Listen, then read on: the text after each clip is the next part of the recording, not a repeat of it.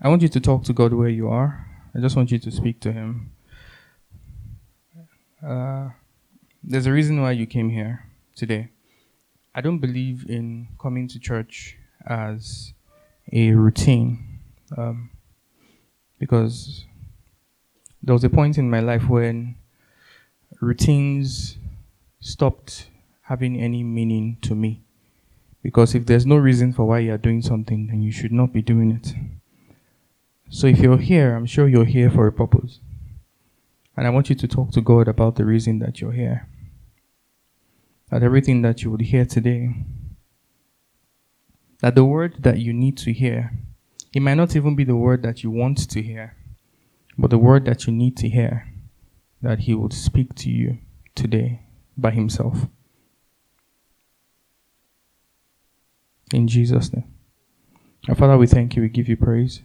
Thank you for gathering us here together once again. Thank you for the second day of this program. Thank you because by your hand you brought us together. Thank you because the things that we're going to talk about today, that you will lead us in Jesus' name. You would speak through my lips. I would not speak of myself. I would not speak out of any form of intelligence or self-will or pride. That everything I say would be what you want me to say in Jesus' name. And everyone will be met at the point of their needs in Jesus' name. In Jesus' mighty name. Amen. Hi, everyone. So I have the flyer here. I think it's the last copy of the flyer. Or second to the last. And yesterday we talked about some things that I was led to recap on today before we move into today's teaching. But anybody who came here because they saw the flyer must have seen the questions that are written in the flyer. Just in case you don't have it, I'm just going to read you those questions out. And there are three questions written down here. The first question is, does Christianity preach superiority to others? The second question is, are Christians better than people of other religions? The third question is Jesus the only way to God? These three questions are probably, you can phrase them in different ways. You can use English language to talk about them in various ways, but these three questions are probably the most vital questions to ask when you want to talk about Christianity. They are the questions that will cause the most friction with your friends, with your family, with the people around you. And I have people that don't believe in Jesus as acquaintances, either people you meet from work or people you meet in school or people that you interact with on a regular day. It's impossible for you to make the assumption that everybody that you see believes in Jesus, right? It's not possible. Of course, people have a right to believe what they want to believe. So, when a Christian says he or she is a Christian, usually these three questions, phrased in whatever form, are the first thing that someone who doesn't share the same faith with you would probably throw at you. I've had so many conversations with people. I remember I have a friend who worked with me for a while, and the minute he found out that I was pastoring, the first thing he told me was that, Billy, it's because I've known you since, so there's just this mindset that I have about pastors. I'm like, I know. Everybody has a mindset about pastors somehow. And we started talking. And the first question that people will usually throw at you is, okay, so if I do this thing, does that mean I'm going to hell? If I do this thing, are you trying to say that I am doomed? And when people ask me such questions, on any habits, any lifestyle, some people ask me about homosexuality, some people ask me about alcoholism, some people ask me about drugs, some people ask me about promiscuity, ask me about various things that are labeled sin. And when people ask me the question, they usually ask a direct, okay, so is this person going to hell? Oh, and when I get asked that question, the first thing I say is that's a trap question. It's a trap question because you're not actually looking for an answer. Like, if I said no, they are not, you'd ask me how or why. Because the reality is, anybody that is asking me that question on some level, because of what they know about you and because of what they know about, or what they think they know about the Christian faith, the answer they are truly expecting is a no. So if I say yes, next question you'd ask, the person will probably ask me is how. Like, how is the person going to heaven, or how is the person going to meet with God with all these things in the person's lives? But on the other hand, if I say no, the next thing they will come up with is, who are you to judge? Like, who put you in that position where you can dictate what happens to somebody at the end of his life? So it's a trap question. One thing that I have come to realize about life, particularly of people of my generation, and I'm pretty young, I think, but my peers and my colleagues, is that the safest answer that we want to hear is an I don't know. That's actually what we want to hear. It's the safest. We don't actually want to hear a yes, because there's still something inside us that tells us that that thing somehow is wrong. But however, because we don't have the power to either stop doing that thing, or we don't see ourselves breaking out of those habits, we also do not want to hear that if we keep doing those things, something bad is going to happen at the end of the road. So the safest answer, what we actually want to hear when we ask ourselves those questions, or we ask those questions, is, well, I don't know, like, when we get there, it's God that knows what will happen to everybody at the end of the day. That's the answer we want to hear. I was talking to him, and he was talking to me about sensitive issues, sexuality, and gender rights, human rights, feminism, and we're discussing these things at length. And identity crisis rules the world today. That's the world that we live in. Everything in this world is driven by an identity narrative, because everybody wants to be a part of something. That's the truth.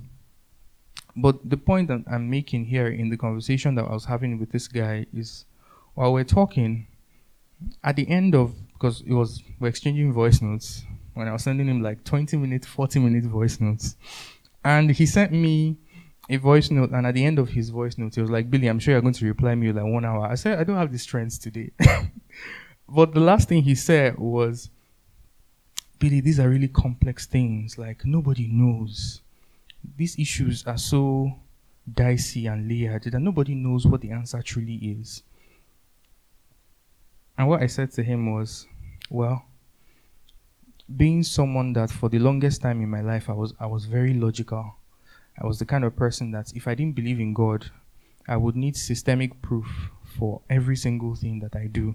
Because every single thing that I do, I have to be able to defend it.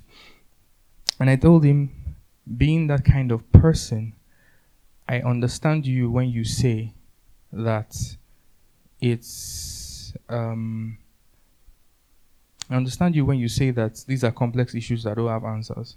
But I told him, unfortunately, where I am right now, these things have answers. But I told him the problem is the answers are not natural. The answers are spiritual. And then we entered we entered another dimension of conversations as to what is spiritual and what isn't. But today, I'm going to recap what we said yesterday by turning us back to John 3:16. Just to talk about some of the main things that were said yesterday. Because from John 3:16, we will build a case, and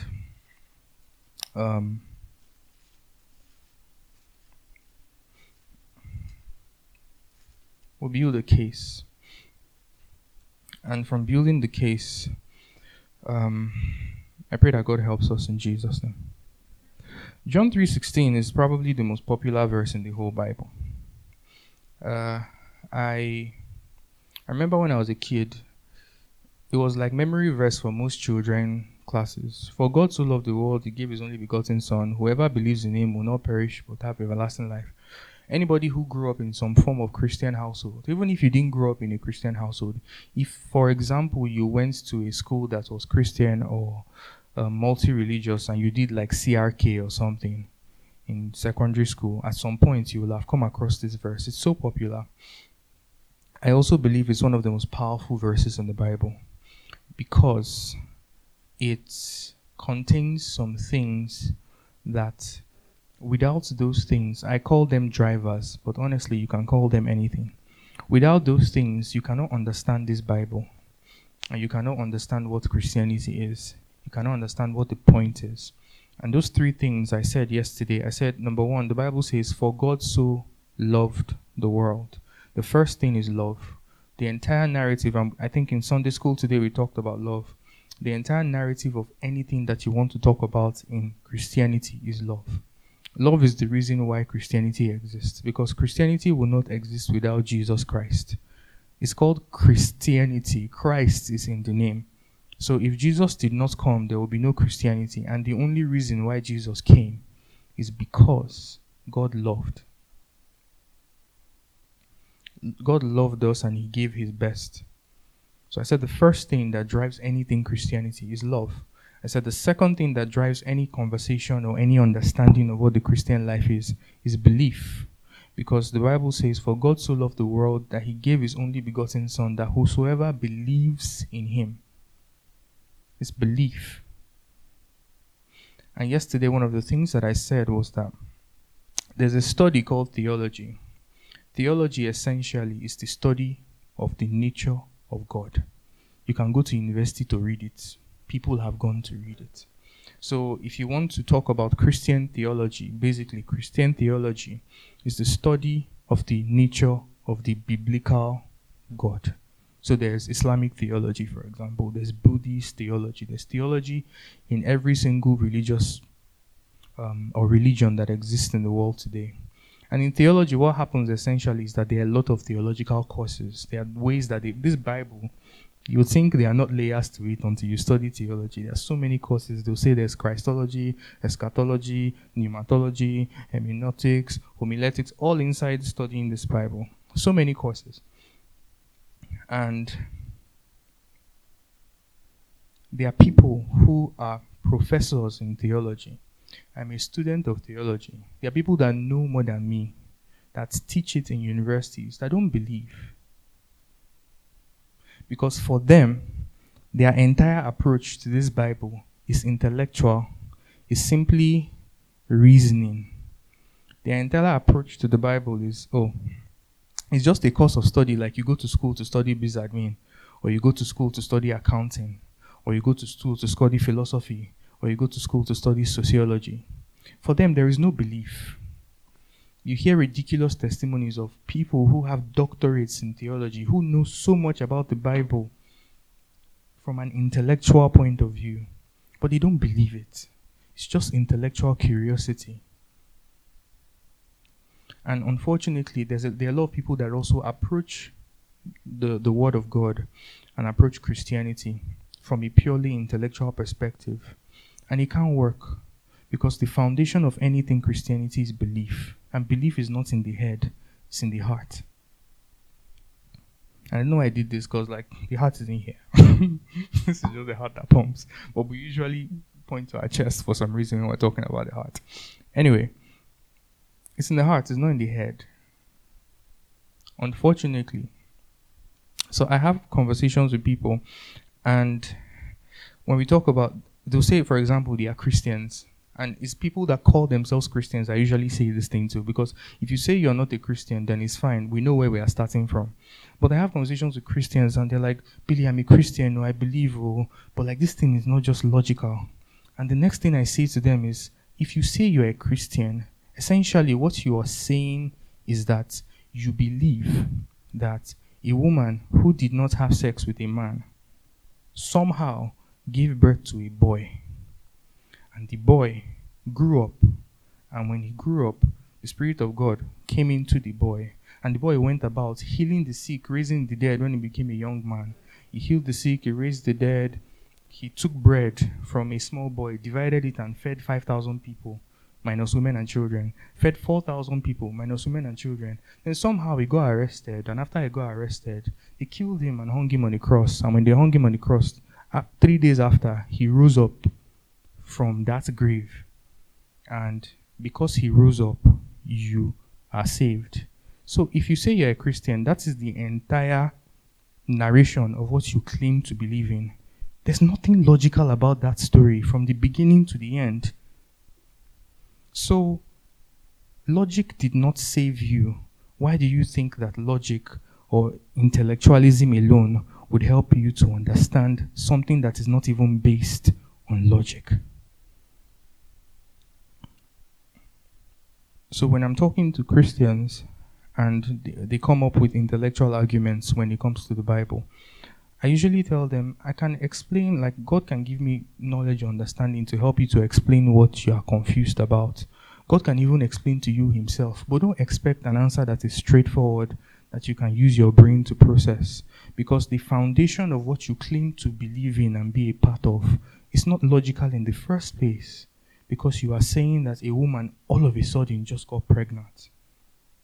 And even if you can use some form of pseudoscience or fringe science to explain that, you are saying that, okay, that child, because that child was killed by some Romans, the child rose up on the third day, over 2,000 years ago in history, and because of that man, you are saved.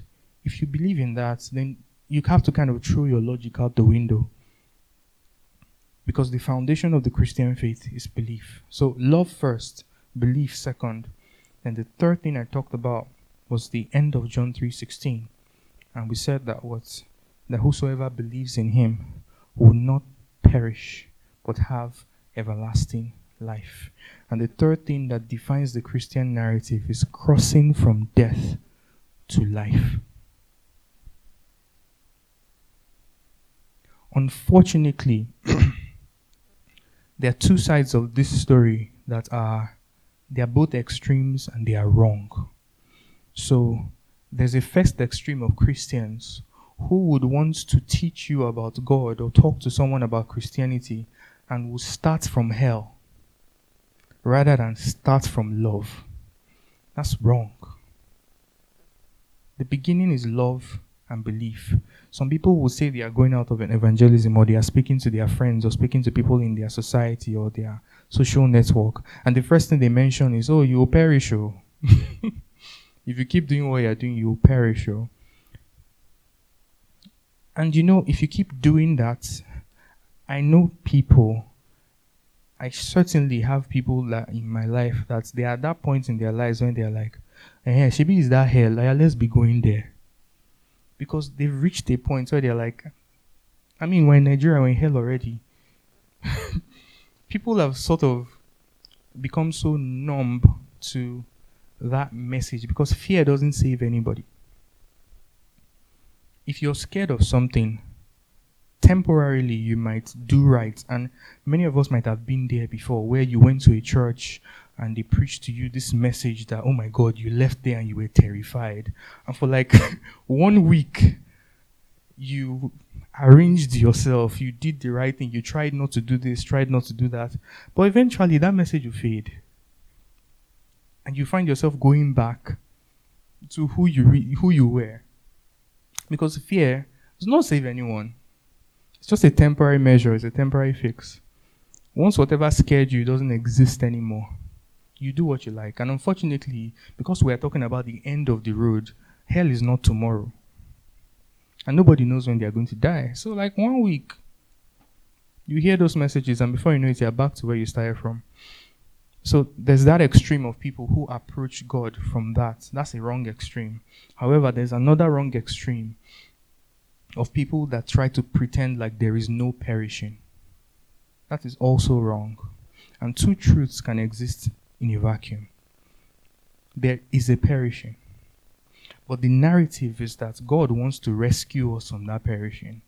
The narrative is not that God is excited that anybody gets destroyed or anybody's life ends in jeopardy. God is not excited. If he was excited, he would not have given out of love the most precious thing to him.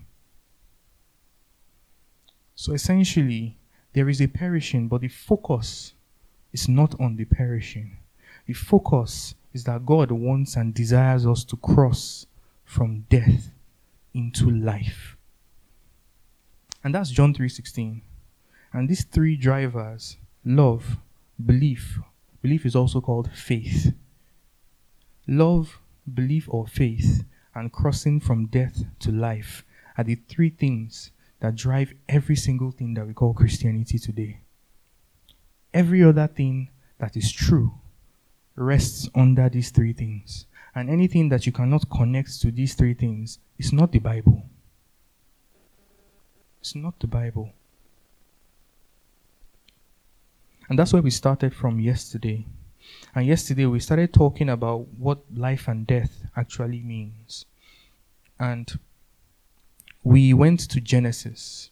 And one of the things I mentioned yesterday is that Genesis is the most important book in the whole Bible. And I went at length. So we spent the entirety of yesterday in Genesis. And we're still going to spend a little time in Genesis today to close this particular series. But yesterday I went at length and we looked at the first time that life was mentioned in the Bible. And we looked at the first time that death was mentioned in the Bible. And essentially, life was mentioned first in Genesis chapter 2, verse 7, where the Bible says that, and God formed man from the clay, or from the dust of the ground, and he breathed into him, and man became a living soul. So the Bible says that he breathed the breath of life into him, and man became a living soul. And one of the things we talked about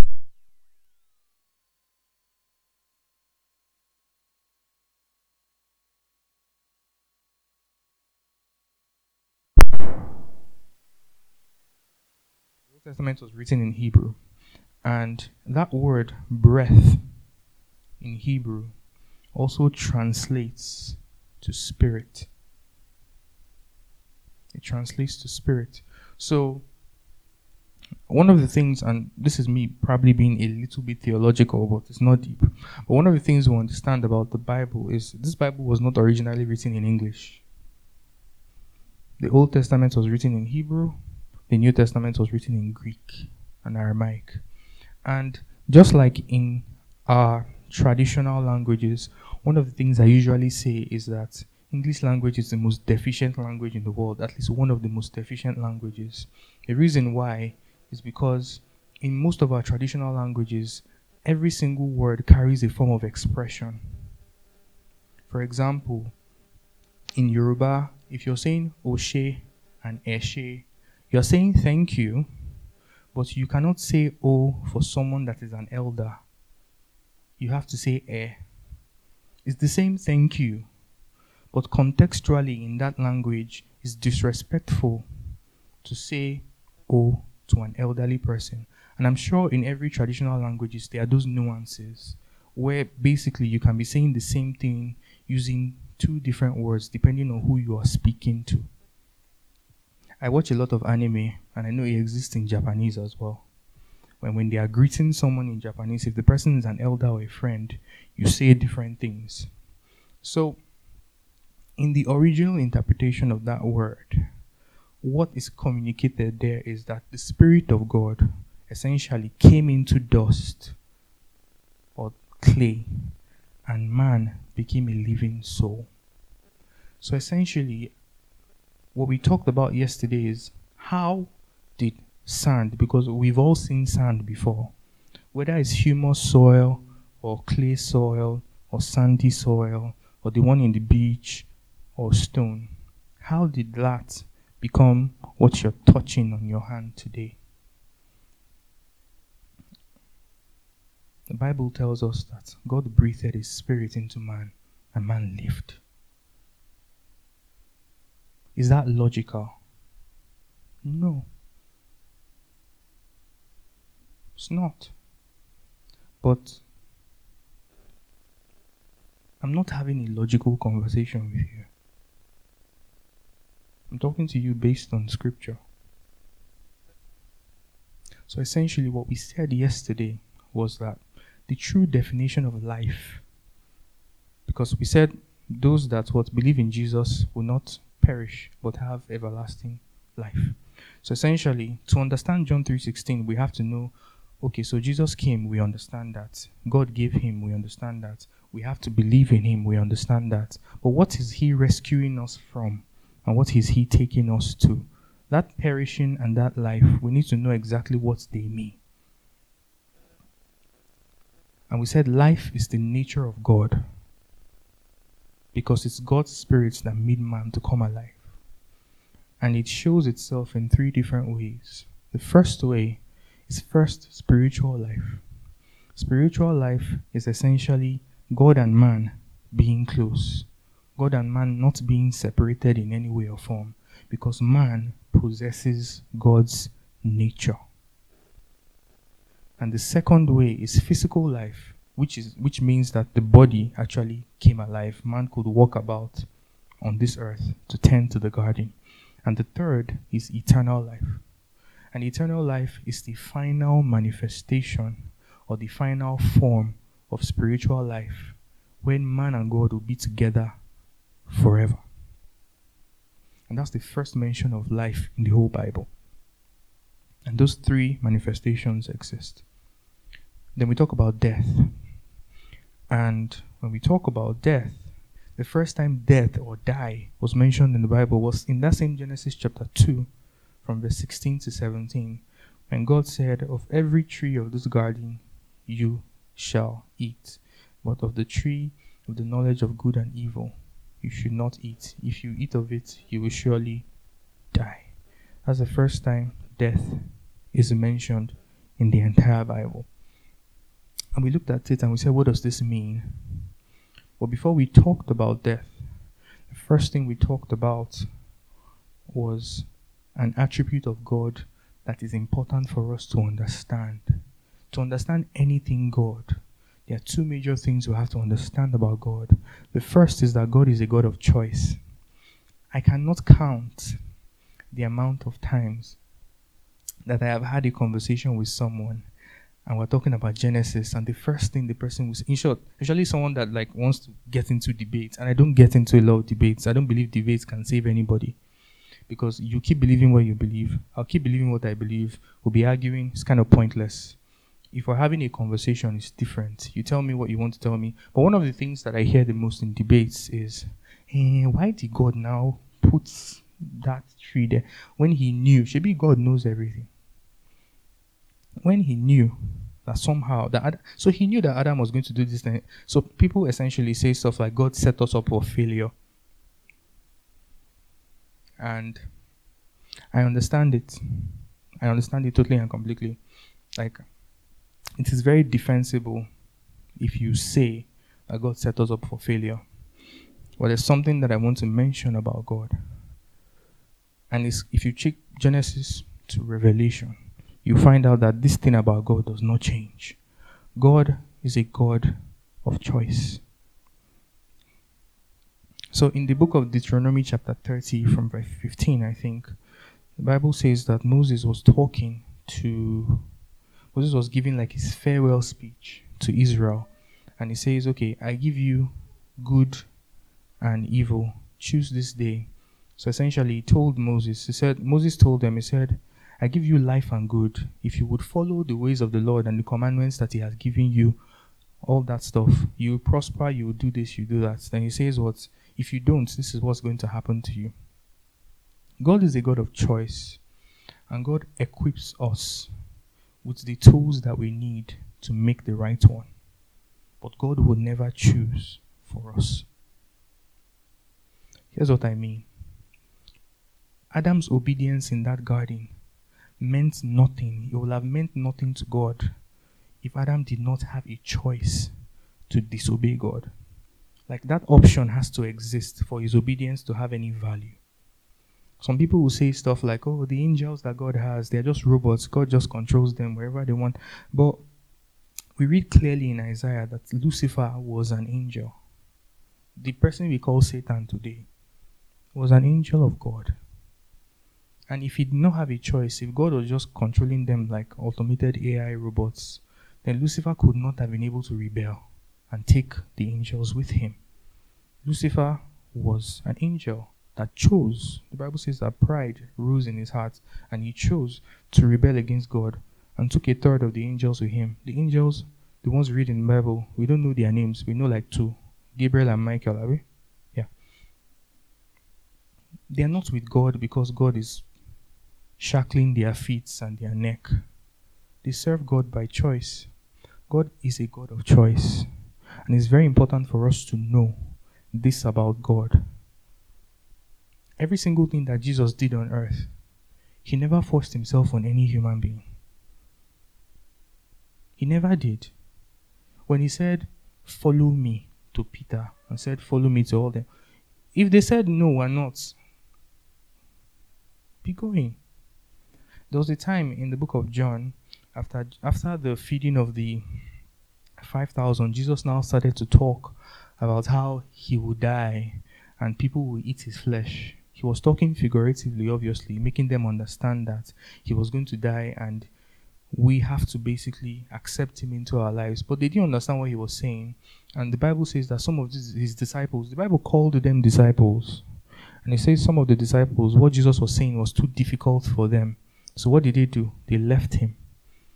From that day, they left. But interestingly, when it came to Peter, Jesus turned to Peter and asked him, he was like, "You two, like, we are still here, like, are you not going?" Like, Jesus did not automatically make the assumption that, "Oh yeah, these ones are my guys. They would never leave me." No. He asked them, "Okay, based on what you have heard, if they left that day, we'll probably be reading about different disciples." Because he would just go and choose others. God is a God of choice. He would always equip us to make the right one. But he would never choose for us. So the option to disobey God has to exist for your obedience to have meaning. It's the reason why we cannot force salvation on anybody. Even if you go and preach to someone, you're not going to drag the person down and tell the person, "Oh yeah, kneel down. Oh yeah, repeat after me." Every time you see anyone make any form of altar call, what they would say is, "Does anybody here want to?" It's a choice. He would equip you to obey, but the choice to disobey will exist, because if there is no choice to disobey him, your obedience does not have any value. So we now talked about Adam and talked about how did God equip Adam to obey him. And we talked about understanding what it means to say the tree of the knowledge of good and evil. And we said something. And we said that today, as human beings, it's very, very difficult for us to understand just what Adam lost, because this is all that we have known. This, as we are like this, we've never known any other type of reality. In short, Genesis chapter 1 and chapter 2 is very strange to us. Some people say those two books are weird. All of a sudden, God said, "Oh, Adam, name all the animals." And we don't even know how many animals existed then, and Adam named all of them. And the Bible says whatever name that Adam gave those animals, that's the name that they had. And you're thinking to yourself, how? In some way, the Bible starts to make sense to us from Genesis chapter 4. Because when Cain killed his brother, we can understand that one, because we know murder. We know murder. So when Cain killed his brother, I'm like, that one makes sense. Cain killed his brother. Why did he kill his brother? Yes, because he was jealous. We can relate with jealousy, because it's our reality. That's what we live today. Because till tomorrow, people are killing their family members out of jealousy. It's the world we live in today. So we can relate with Genesis 4 down. Wars, people killing themselves for different reasons, people overthrowing kingdoms. That's what started happening from Genesis chapter 4. Of course we understand it. That's the world we live in today. Genesis 1 and 2 are strange to us, because this is the reality we've always known. But there are glimpses. There are glimpses that God gives us, even in these two verses, that show us what we lost. So the tree of the knowledge of good and evil, we talked about it and we said, see, At the time that Adam was relating with God in Genesis 2, however long that took, Adam did not know good and bad. He only knew God. And it's very, very difficult for us to understand that now, because even tomorrow, as a child starts to grow up, he will start to know what good and bad is. You don't need to teach him. That's how some children will do some strange things, and as their parents are coming from work, you already see that guilty, guilty face. How do they know that that thing is wrong? How do they know that somehow they shouldn't touch mommy's hair cream, and they went and just poured everywhere? I see very ridiculous pictures of children on Twitter, on TikTok, and all that. Children doing the most ridiculous things, and their parents come home and you see this look of guilt on their face. 2-year-old, 3-year-old. How do they know that they shouldn't have been doing that thing that they did? Good and evil is something that naturally comes to mind as we grow up. Human beings. It's not about law. It's not about the law of the land. Somehow you just know that this thing is wrong. Nobody necessarily needs to teach a child that the meat in his mother's pot is he shouldn't be going to pick it and take it. Whether he or she goes to pick it and take it is a different story. Most likely you will go, because everybody did it as children. But most people did. I know me, I did. I just went there, open pot, pick meat and walk away. Did you take it? No. Nobody teaches us those things. It's just stuff that we do. Adam didn't have that. See, Adam didn't have the burden of that choice because he had God's nature. He had God's nature. You see, when a young lion cub is growing up with the lioness and the lion, does the lion cub ever have to question whether it is weird that at some point he will start hunting to kill the deer and the antelope and all this? It doesn't, they don't reason it. It's just stuff that comes naturally to them because it's a lion. If you go to the pet store today and you pick up a cat that they gave birth to today and take that cat to your house, at some point, even if there's no cat around, that cat will start grooming itself, start licking its fur by himself. Who taught the cat? Is it that the cat had to watch some video? No, it's a cat.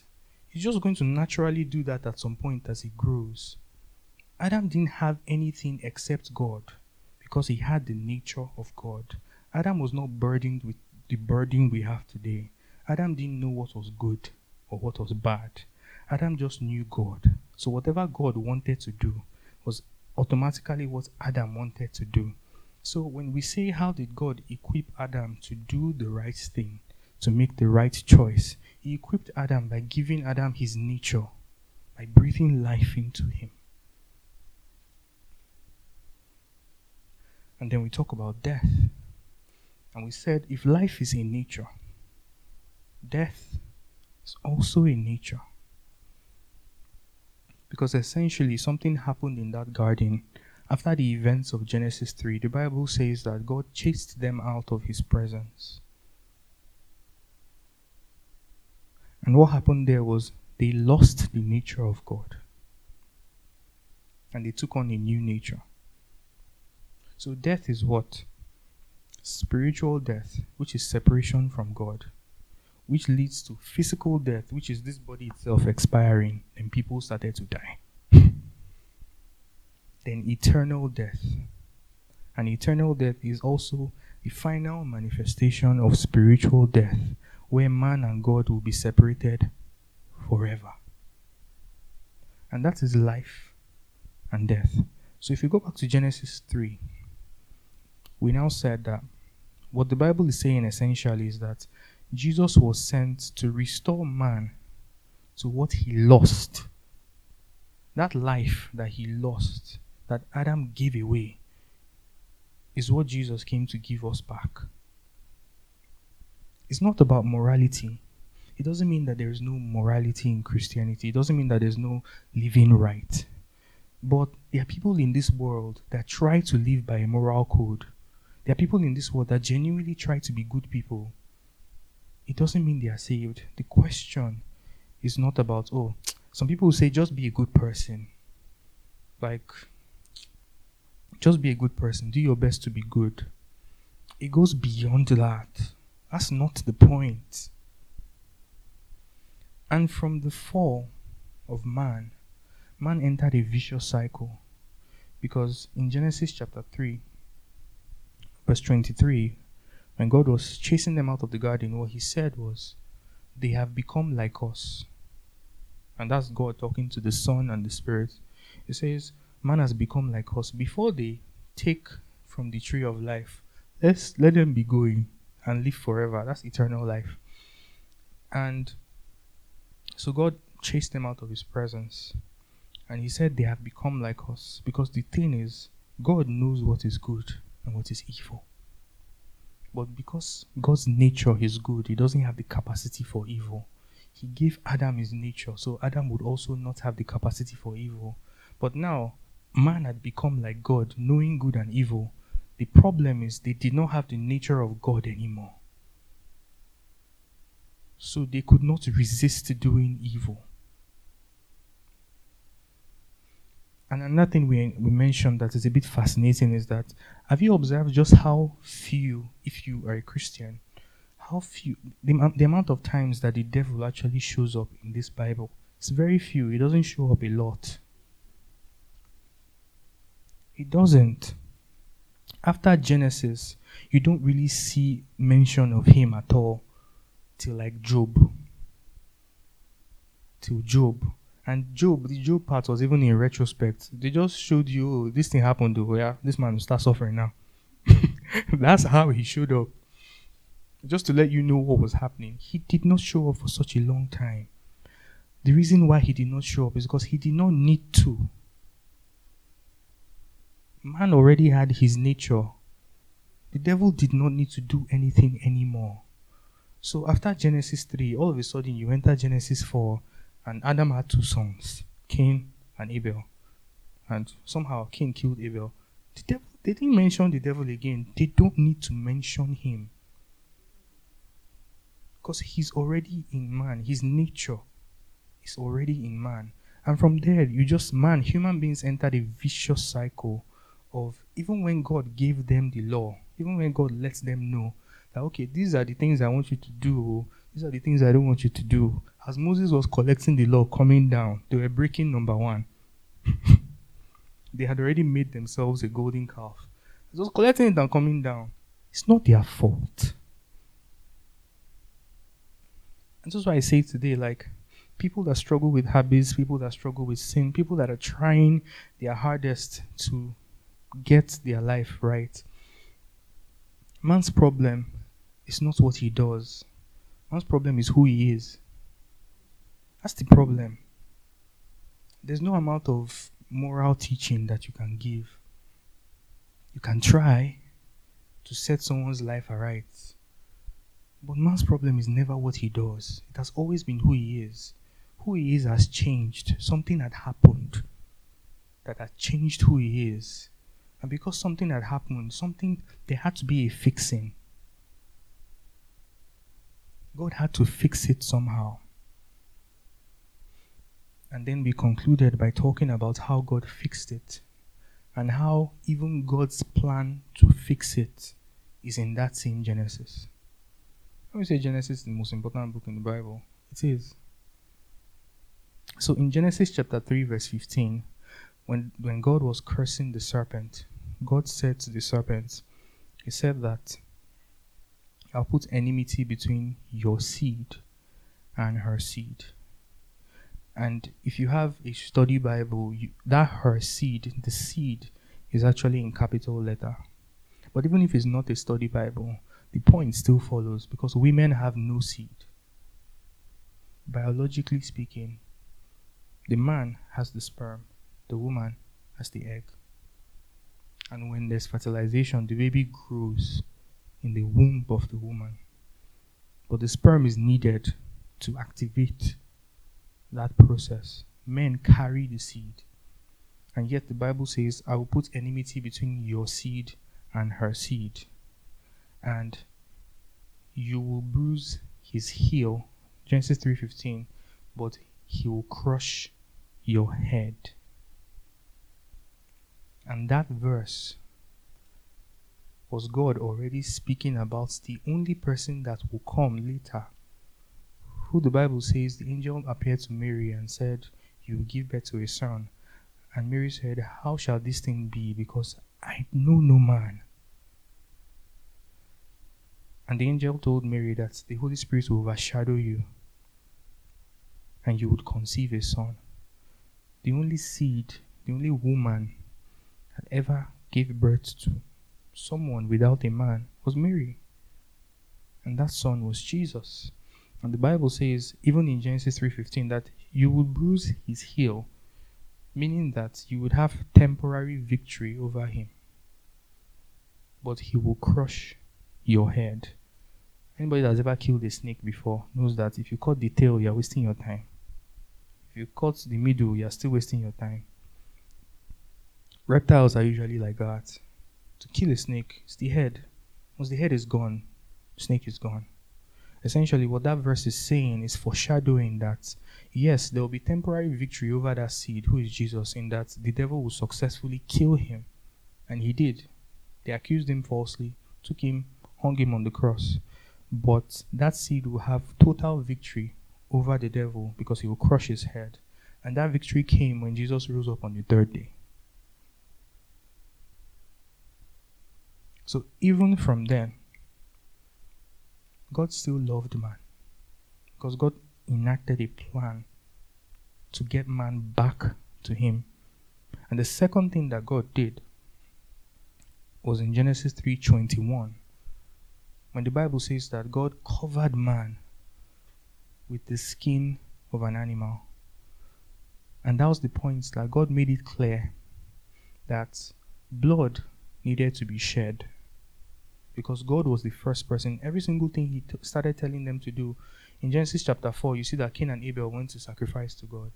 Every single thing that was sacrificed that came after in Israel, the first person to sacrifice for man's sin was God himself.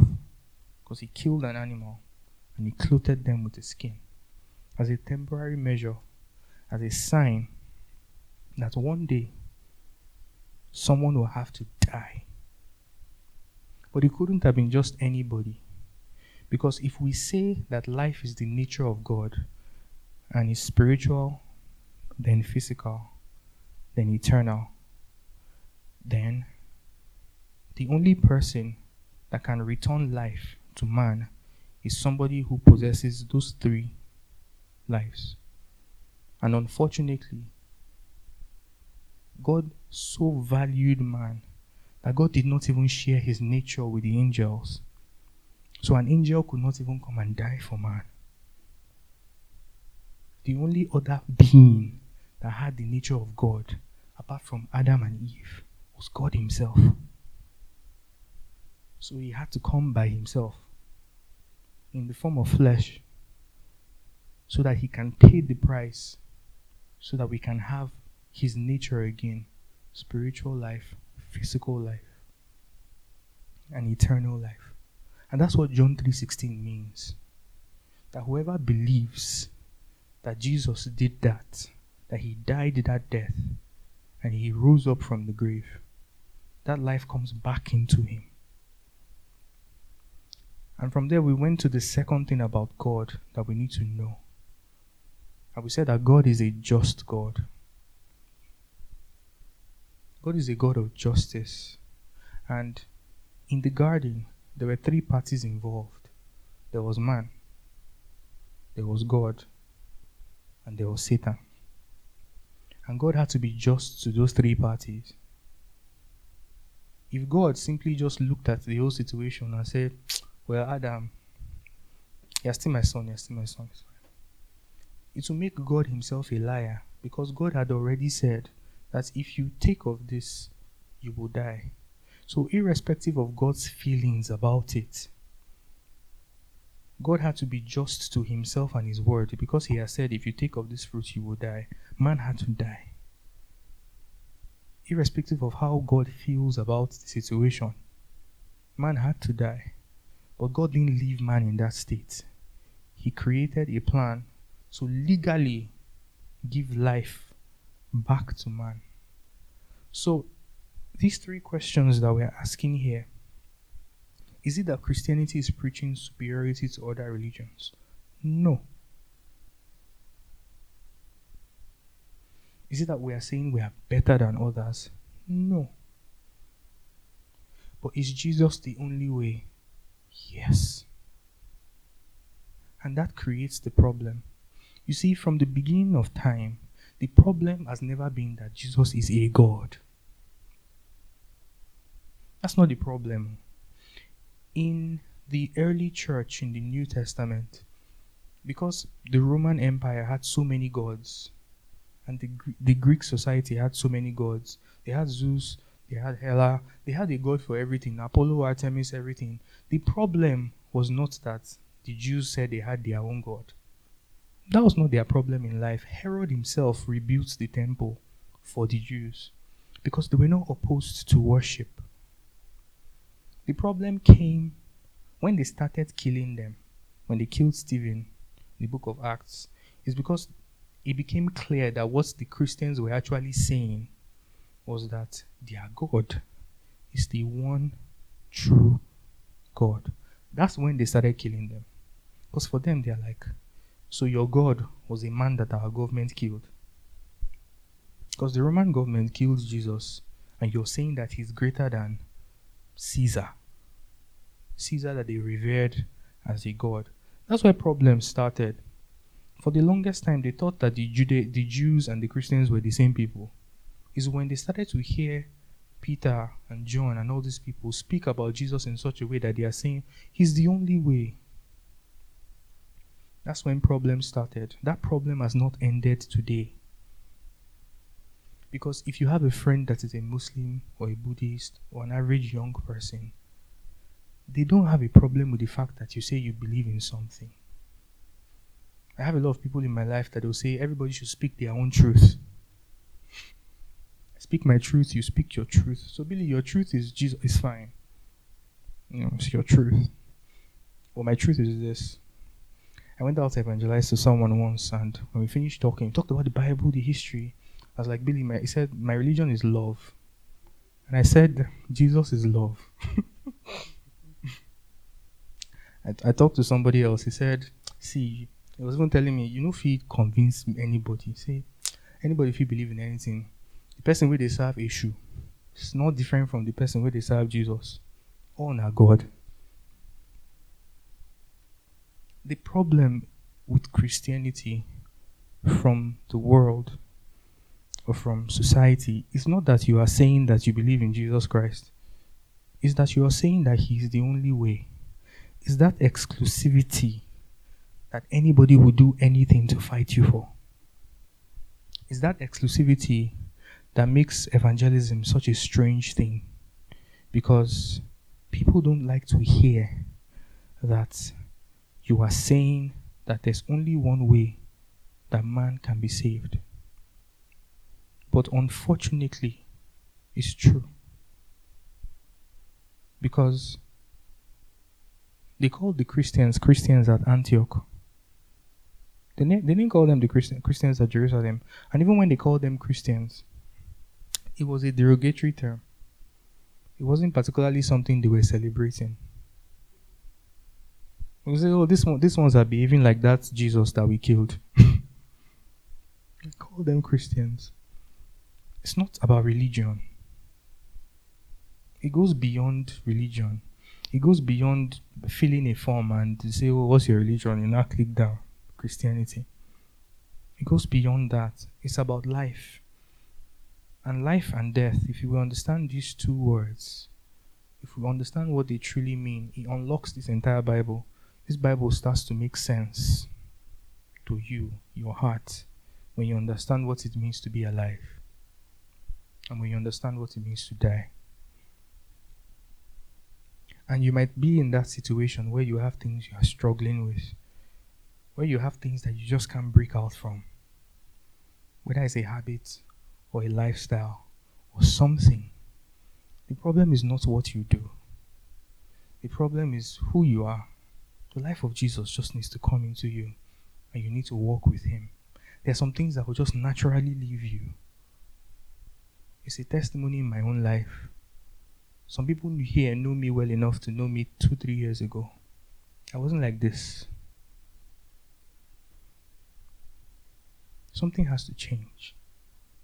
It's not about what you do. It's who you are.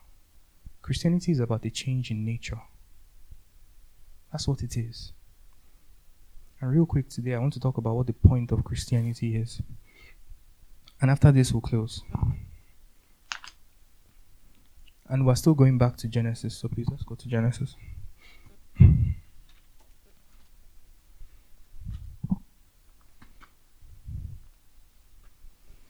What's the point of the Christian life?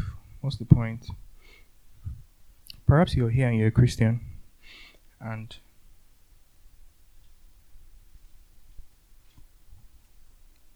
you've kind of been moving in circles in your Christian life.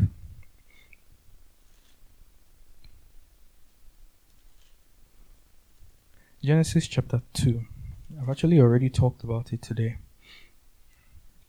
But Genesis 2:15 says, "Then the Lord God took the man and put him in the garden to tend and keep it."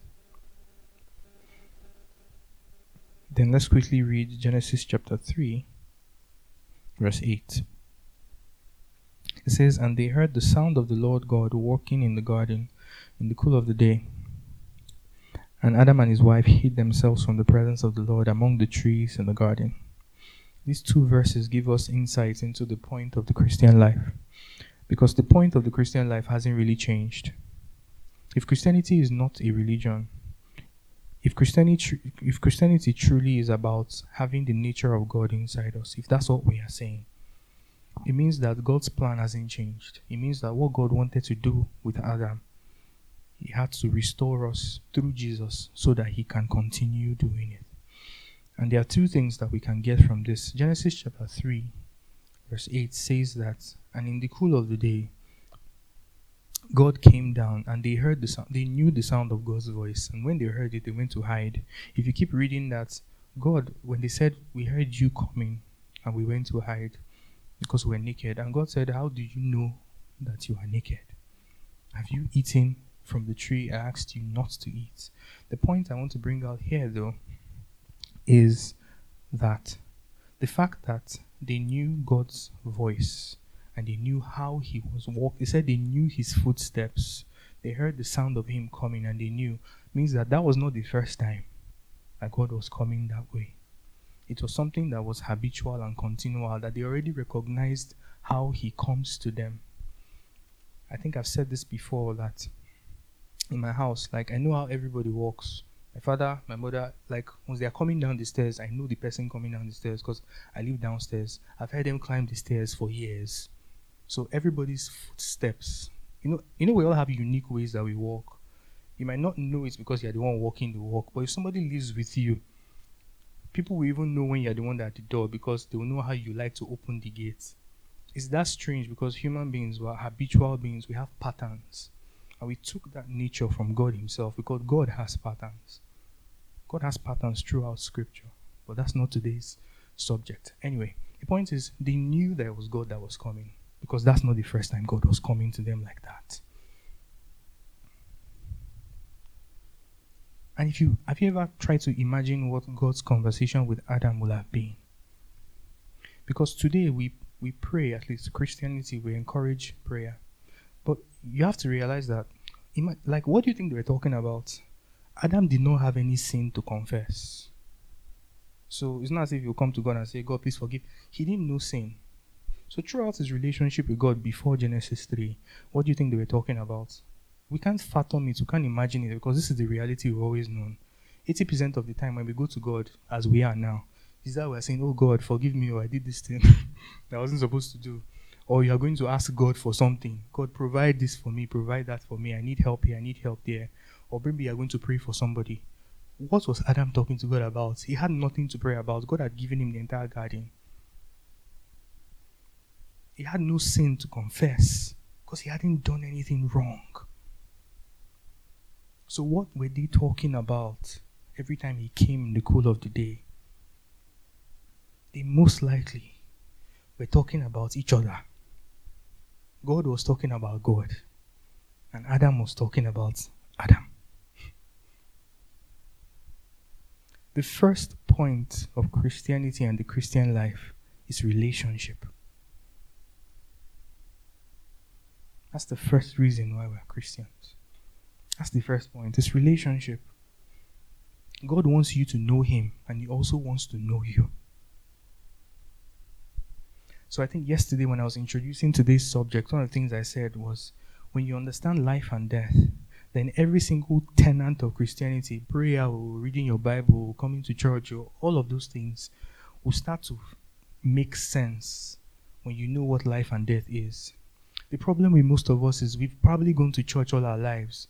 We probably grew up in a Christian household, or we had an auntie or an uncle that in the morning they'll try to drag you and say, let's be going.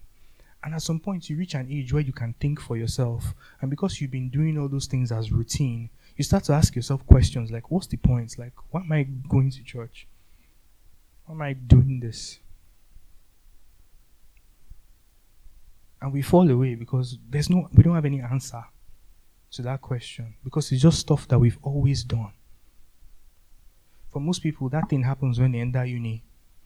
When I got into university, the first day I entered university years ago, very first day when I entered a restaurant and I went to eat, one guy in 300 level who I think like he repeated, moving on, he came to me, and the first thing he came to me, I was buying food, and he said, because you won't understand it when you are the fresher, but for many of us, like, you won't understand it when you are the 100 level, but when you get to like 2, 3, you will now understand how people who have been in school for a while can just smell new blood. Like, they just know when someone is in their first year. You won't get when you are the one in first year. But when I got to 2, when I got to 3, and I'm eating randomly and someone just passes, I'm like, that one's a fresher. Because there's just something about them. They've not lost their innocence. They're not yet jaded about the school. So the guy came to meet me because he knew I was 100 level, and the first thing he told me was like, I just come to secondary school, that he wants to expose me to life. He and his guys were chilling. So that time, I think they used to sell, there's this Don Simon that had a black pack, Vino Tinto or something in here. So he now bought it. He now said I should come and sit down and chill with them. And I said, thank you. And I plugged my earpiece, bought my food, went outside, got the nearest bike and go back. I went back to my room. But, like, that starts in 100 level. For most unis, I'm talking uni specifically now. But not just in uni, it might be any point in your life where even if you don't want to ask yourself those questions about why you're doing those things, the people that you interact with, your social circle, the people around you will force you to ask yourself, why are you going to church? Why are you reading your Bible? What's the point? Even if you didn't have those questions come up for yourself, it will come up at some point. But we need to understand that relationship is the first reason why. It's the first reason why. God wants you to know Him, and He wants to know you. That's why reading the Bible becomes important. That's why prayer becomes important. That's how those things fit in. And the second reason is assignment or service. An assignment or service. Service to God. Because the Bible also tells us in Genesis 2 that what? He planted a garden. We read it. He planted a garden and He put Adam there to tend it. God did not create Adam before He created that garden. He created the garden first, then He put Adam inside it. What that tells us, or what that should tell us about our lives, is that whatever the reason is that God created every single one of us here, the reason that you exist was waiting for you before you were given birth to.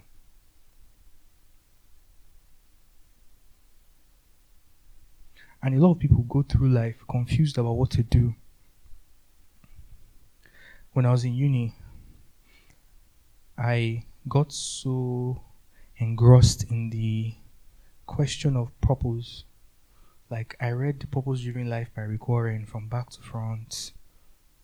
I read the book. I did all those things. They were teaching about it in uni. We'll be doing leadership seminar. It's in uni I got like jaded about motivational speakers because I heard one too many. Motivational speakers, they'll come in the guise of church because I was in fellowship. And they'll come to fellowship and they'll not open one Bible. And they'll not be telling us you can do it. There's something that you're supposed to do. Just list all your talents and all your gifts. Write them down. And know the one that you're strongest in. And you'll make it if you do that. And you listen to all those things and you just realize that statistically speaking, not everybody makes it in that way that you're talking about. And I remember when I was in uni, I was in choir. And they'll be talking to us about how God has given us gifts and all that. God has given us gifts. But again, context. And they start talking to everybody in the choir like all of us are going to graduate and somehow blow and release albums because we all have talent. And you leave the four walls of school and like life is just waiting for you outside. Reality hits you. And I went through school and I realized that what we were calling purpose was just wishful thinking. Just wishful thinking and slapping Bible verses on it. I can do all things through Christ who strengthens me. Slapping Bible verses on it without any context, without really understanding what those verses actually mean. That's not purpose. A lot of people, they have their own dreams and their own plans for their lives. And what they now do is they now go to God to, not to ask for permission, or to stamp it like, okay, God, this is what I want to do. Bless it in Jesus' name. Amen. They just want God to put his own sign of approval on what they have chosen to do with their own lives. And that's not what Adam did though. Because he didn't have the luxury of doing that. Because he didn't know good and evil that time. I told you our problem is that all this knowledge we have. Because if all we had was just God, then naturally we'll just simply do what he wants. And that's the reason why the relationship is important first, before the assignment. So back then, the mistake that we made, and I got to know this when I left school, because even if you don't know it practically in church, life will teach you somehow, was that we were just dreaming. And we had this grandiose idea that because all of us could sing, all of us are going to be big musicians. Because all of us could play, like 10 of us could play instruments, that all of us somehow are going to work with the biggest stars. And everybody has gifts and talents. What we don't understand or we don't really know is the fact that two of us can do the same thing, the exact same thing, does not mean that God wants to use us. Wants us to use that gift the same way. Essentially, some people, they can sing or they can write or they can do some amazing things, and they will never blow till they die. They would if they follow God, they will make the impact that God wants them to make in whatever place or whatever sphere that God has chosen for them if they follow him. But they will never blow. They will never, even gospel, they will never become the next Franklin or whatever. It will never happen to them because that's not what God has for them. And it's okay. A lot of times what happens is the church teaches ambition and they say they are teaching purpose. But that's not what it is. It's not about ambition. God gave Adam a garden to tend. And without relationship and assignment, the Christian life has no meaning. So unfortunately, some people have spun the narrative of Christianity around blessing and provision. Does God say he's going to bless you? Yes. But that's not the reason why he called you. So I remember that when we go for evangelism here, one of the things I say is the gospel is Jesus's. He came, he died, he rose up. For that you have life. That's the gospel. That's the gospel. I've had people come to evangelize to me and talk to me about business in the name of evangelism. So they want to. Have you ever heard that before? Like someone wants to preach to you about Jesus and they want to know where you walk, and they now come from that angle, like, God can promote you, God can increase you, as if like they're trying to sell you some proposal for God. That's not evangelism, because like if it's money you're looking for, there are just so many ways to make that money and never entering church. There's so many people out there today. They are not here. You are here. They're not here. They are working. And money is going to come as a result of that work.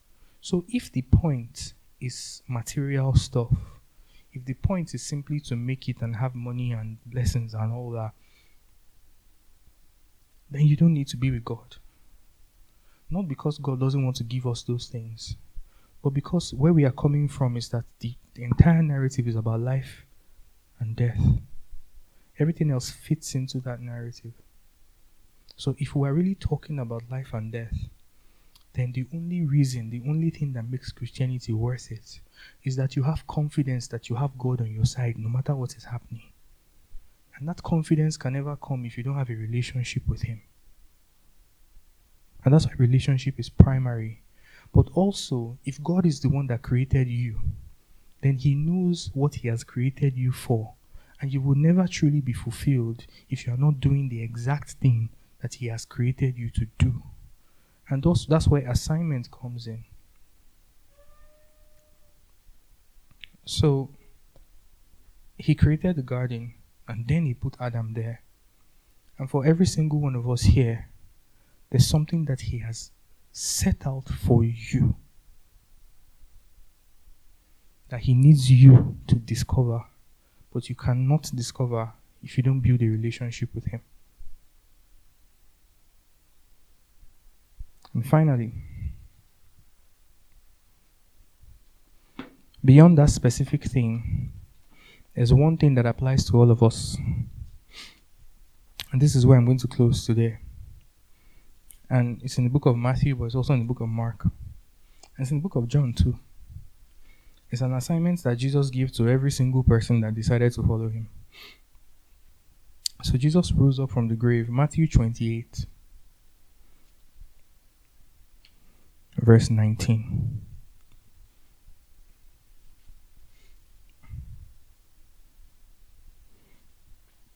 The Bible says, "Go therefore and make disciples of all nations, baptizing them in the name of the Father and the Son and the Holy Spirit, teaching them to observe all things that I have commanded you. And lo, I am with you always, even to the end of the age." Amen.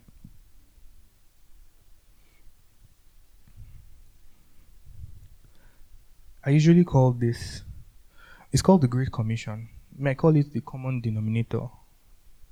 Like for every believer. How many of us have done when we're in primary school? When did we learn fractions? Was it primary or secondary school? Anyway, in primary school, there's a numerator and there's a denominator. So like the denominator is, so when they say something has a common denominator, it means that the two numbers under are the same. So 1/8 plus 2/8 is equals to 3/8, because it has 8 and it has 8. So you don't need to do anything. But if they say 1/8 plus 1/7, then you confuse. You now have to figure it out. Amen. So common denominators basically mean that it's common to every party involved. The top changes. So while talking about assignments, there's a numerator, which can be a different number. But for every single person that identifies with Jesus, we all have a common denominator. And the common denominator is that no matter who you are, you have to tell somebody about Him. Not because you want to preach religion, but because God doesn't want anybody to perish. And if you go through the whole of Matthew, Mark, Luke, and John, that's what Jesus kept doing. Even Jesus said, "Repent, for the kingdom of God is at hand." He said it with His own mouth. And He sent His disciples out. He went out to heal them, deliver them. He started talking to them and saying, "See, you go through a lot of things for me, because people are going to hate you. People are going to not like what you are saying. And there are people that probably don't like what I'm saying today. I pray they are not here, Charlotte. There are people that don't like what I'm saying today. That if they hear what I'm saying, they're ready to fight me on it. No matter how, in quotes, no matter how much I say, it's not about judgment, I'm not judging you. No matter how much I say, Christianity is not preaching superiority, Jesus is just the only way, they're not willing to hear it. That always exists. We can't do anything about it. However, God doesn't want anyone to perish. And the common denominator for every believer is that we have to tell someone about him. Everything else finds its place on top of that. And that's the reason why we organize this talk, this program. So that we will tell somebody about him, but not tell them simply that, so you do this, so you steal, so you are lying. You're going to die. One day you're going to perish and go to hell. Not to tell them that. That's not the gospel. It's not a gospel of fear. But to make them understand that God's wish is that we have the life that we lost. And when we have the life that we lost, we build a relationship with him and discover exactly what he made us to do so that we can find fulfillment in life. We live in such a fast-paced society. At some point, I deleted my Instagram. At some point, I left Instagram. Now I am back there because, I'm in a better place. But there was a point in my life a couple of years ago when I was kind of lost and I was so ambition-focused and I was calling it purpose. And I was getting so depressed because it just felt like everybody around me was doing better than I was. The society today, the world we live in today, makes it so easy for you to compare your life to another person. Because somebody is going to showcase what they have. Whether what they have is what they really have is a different story. Whether the picture that they are snapping with on IG or on Twitter is truly their car or truly their house, that's a different story.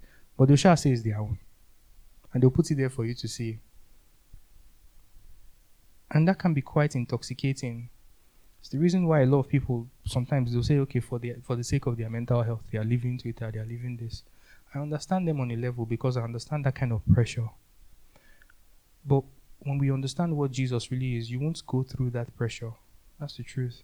Even when I see those things now, I say, well, I thank God for your life. Whether it's true or not, it's not my business. My own is that I'm following God and he knows where he's taking me, and I have an assurance that I have him because I have a relationship with him. And nothing else is more important than that. Unfortunately, for a lot of us, because of how fast-paced and weird Nigeria is, a lot of youths are suffering under the pressure of just making ends meet is hard. Not to talk of actually standing out in whatever you choose. I remember when there's some people I cut off from my life, and I cut off from them because every time they talk to me, the first thing they ask me is, Billy, how far the music now? Where the album? And because they knew me musically when we were in school.